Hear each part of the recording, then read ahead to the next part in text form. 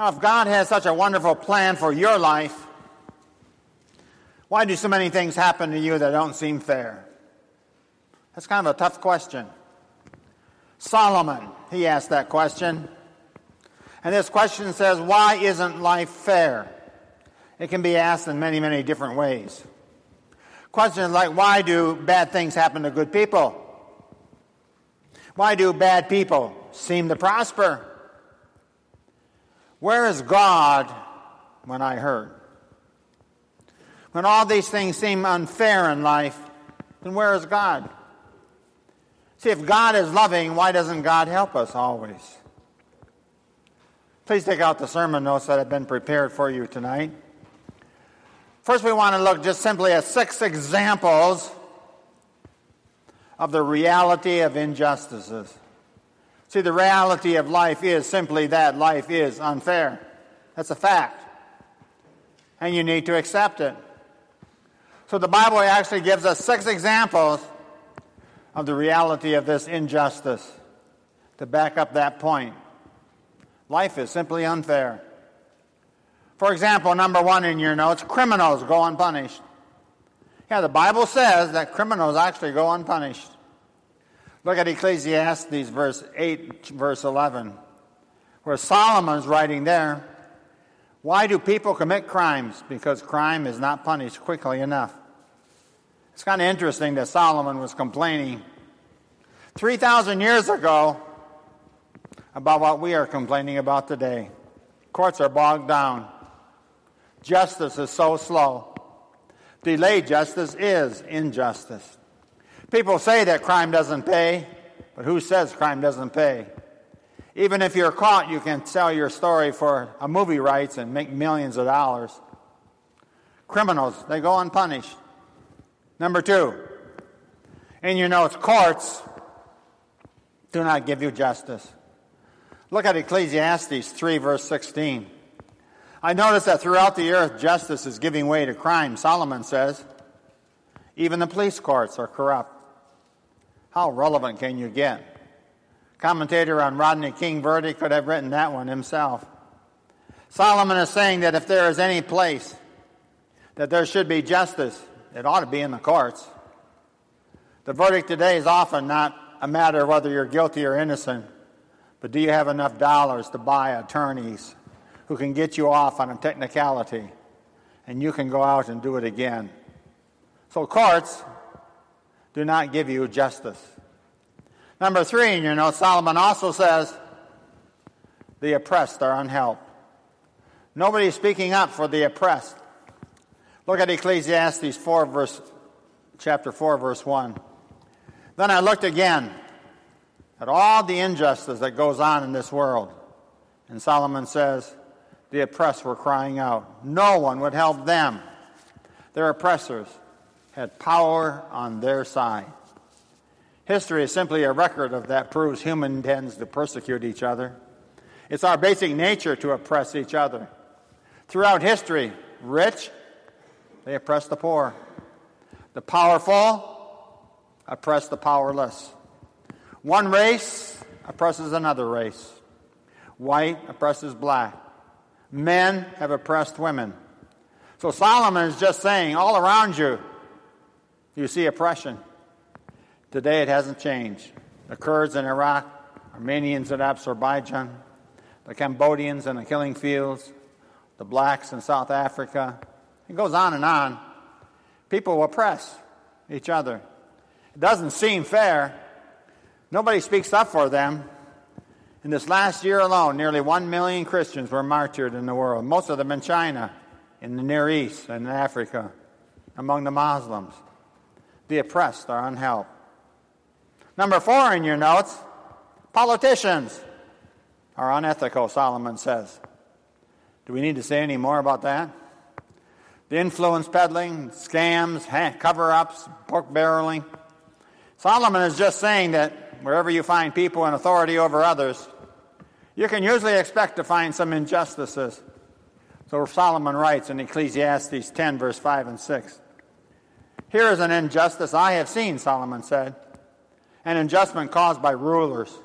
Stupid people are given positions of authority, while wise men are ignored. Organizations like Promise Keepers, they rally to encourage men to pray for God's healing on a nation, for the guidance of Jesus in the hearts of men everywhere, so that they can lead their families and our nation with Christian values. So Solomon is just saying that politicians are unethical. Number 5 in your notes, good people are unrewarded.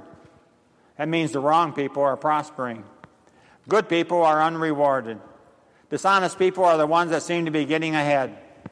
Does that ever bother you? It appears that the wicked are better off. It appears that they're having more fun.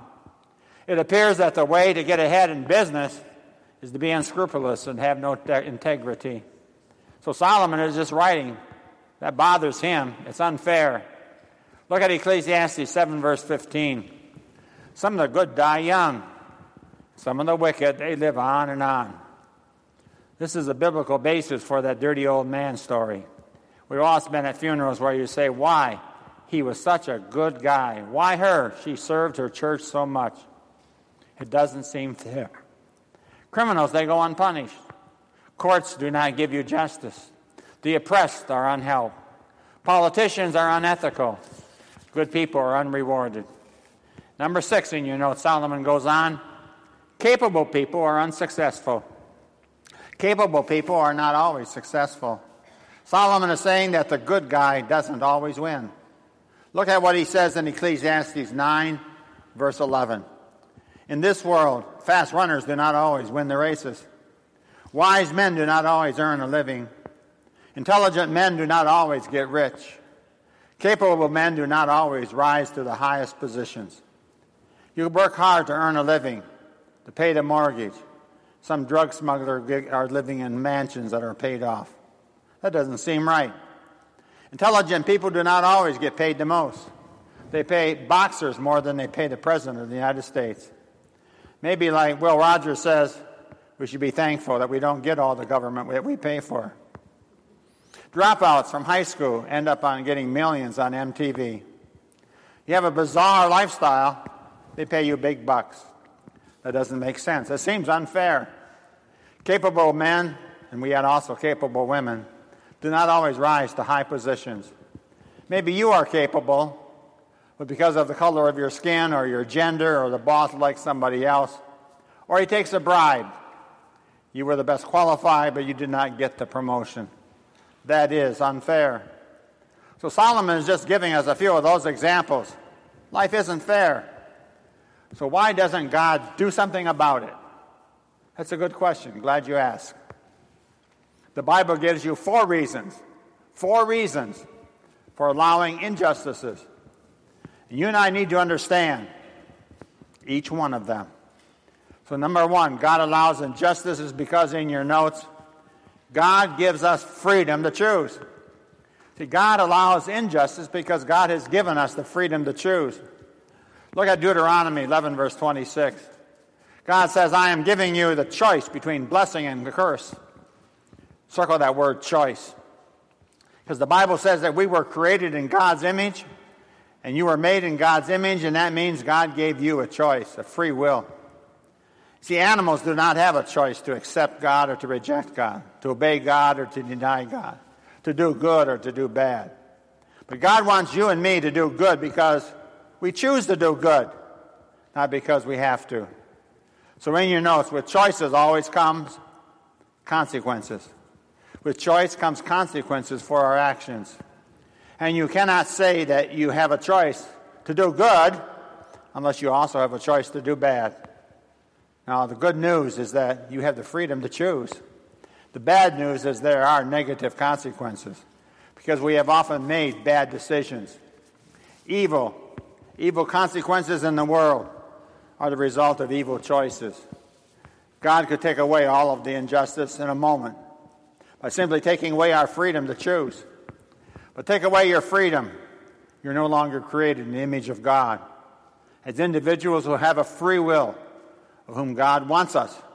God actually wants us to choose to love Him, to worship Him, and to serve Him. Number 2 on the back of your notes, God allows injustice because, secondly, you see, Judgment Day is still coming. Yeah, Judgment Day is still coming. Look at Ecclesiastes 3, verse 17. In due season, God will judge everything man does, both good and bad. Circle that phrase, in due season. Today is not the end of the story. The final chapters have not yet been written. You need to never forget that one day God is going to balance the books. God will one day settle the score. He will make repayment. He will even the odds. It's inevitable. And we need to remind ourselves that there will be a day of an accounting. And each one of us, you and me, will give an account of everything we did on this earth. God's going to settle the score. He's going to balance the books. I read of 2 guys who killed a person and confessed to it, but are going to get off on a technicality. That just doesn't seem fair. But you need to remember, Judgment Day is really still coming. Number 3 in your notes. God allows injustices, or God actually delays justice, for a period of time. Because God is showing us what? That we all need a Savior. A delay to show us our need for a Savior. Just look at Ecclesiastes 7, verse 20. It says there what? There are only a few people on earth who does what is right and never sin. Is that what it says? No, it doesn't say that at all. It says there's no one on earth who does what is right all the time. Never makes a mistake. Do you know what that means? It means that we're all in trouble. We're all in the same boat. We have all been unkind. We've all been unfair to our wives, our husbands, our children, our parents, and neighbors. Do you really want to know why this world is unjust? Very simply, in your notes. The world is unjust because it's full of unjust people. Unjust people like you and me. And God is saying that injustice in this world just reveals our basic human nature. When injustice is going on in this world, so you should not be so surprised. It just shows what man is really like on the inside. My human nature says that given the opportunity, I will think of me before I think of you. That we are naturally, by nature, born a self-centered people. So we all need a Savior. We need what God offers us through faith in Jesus. Look at Romans 3, verse 23. All have sinned, Paul writes, yet God declares us not guilty if we trust in Jesus Christ, who freely takes away our sin. See, that's the good news. If we trust in Jesus, God declares us not guilty. So God is delaying Judgment Day so that we will recognize our need for a Savior before Judgment Day comes. So in your notes, we do not need justice at all. We don't need justice for our sins. In your notes, we need a Savior because we're all in the same boat. None of us is perfect. If God gave us what we deserved right now, where would we be? But see, Jesus did not deserve to die on that cross. The Bible says that Jesus came, and Jesus took our penalty for our sin, the just for all the unjust. We who have no sin for us, he who had no sin became the sinner for us, so that we might be brought to God. Jesus paid the price for you and for me. We have a Savior. It's Jesus. Through his suffering and his death, we are spared the justice that we deserve. So number 4 in your notes, the 4th reason that God allows injustice is because pain can develop character. We have talked about how pain develops character before. Look at Romans 5, verse 3 and 4. Suffering, it produces perseverance. Perseverance, character. And character, hope. You always learn more from pain than you do from success. It is in the tough times that you can develop and grow your character, not in the easy times. So God is interested in molding you, and he's making you his special child. He's making you an instrument to serve his divine purpose. And he does it through pain. In Time magazine, Bill McCartney talks about football, the game of his life. First he had to struggle, he said, through some miserable losing seasons. And the criticism he favored that he favored Christian players over the less devout teammates. His own family life also suffered, as his only daughter became an out-of-wedlock mother of a child to a notorious campus playboy. His wife drifted into depression as her children grew up. At that time in his life, he began that ministry called Promise Keepers. He reinvested in his family. He made time for his fatherless grandson. His daughter now works for him in the office of Promise Keepers.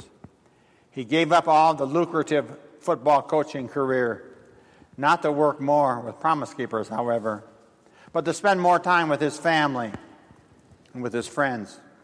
See, pain can develop character. So we have looked at the reality of injustice. We've looked at 4 reasons for injustice. We want to look rather quickly at 3 biblical responses when life is unfair to you. Number 1, when you are dealt a hand that is unfair and you did not deserve it, in your notes, accept that life is unfair. You just need to accept it. Jesus said himself, look at John 16, verse 33. Please read it with me together, the words of Jesus out loud. In this world, you will have trouble. See, Jesus was pretty realistic. Human nature is the problem.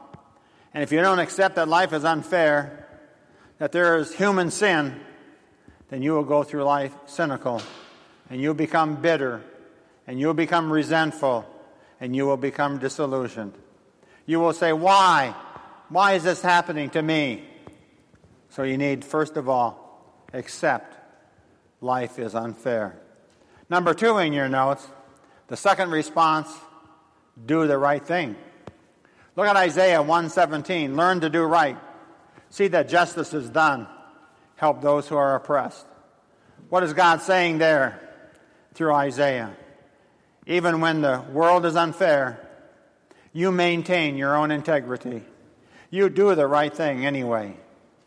Do what you can to gain justice for others.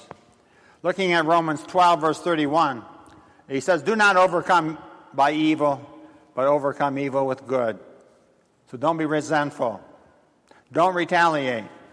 Let God judge them. Let God settle the score.